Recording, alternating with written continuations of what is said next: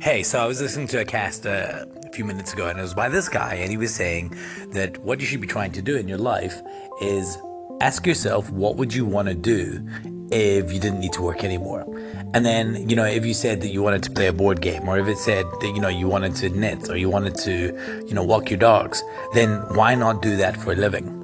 Now, I think it's a nice idea. I think it's nice, but I think it's a bad idea. I think what we need to do is chase something else. You see, the thing that you love because it works, and that's not where the opportunity is. To me, as an entrepreneur, what you need to be chasing is the thing that you hate. That's what separates the entrepreneurs. The entrepreneurs find those things that they don't like. They find those things that they look at and they think, man, I could do that better. Sure, that frustrates me. And when they find those things, if there's something that frustrates you, then there's something that frustrates somebody else as well.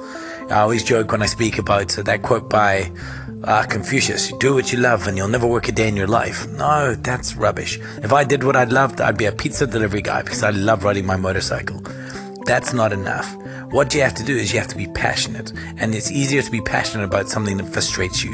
When you can chase your highest frustration, when you can find what bothers you the most, that's where the biggest opportunity lies to fix something. So that's what I want to challenge you to think about right now is, what are the things that frustrate you the most, and how can we change those? This is Rich Mulholland with episode 1.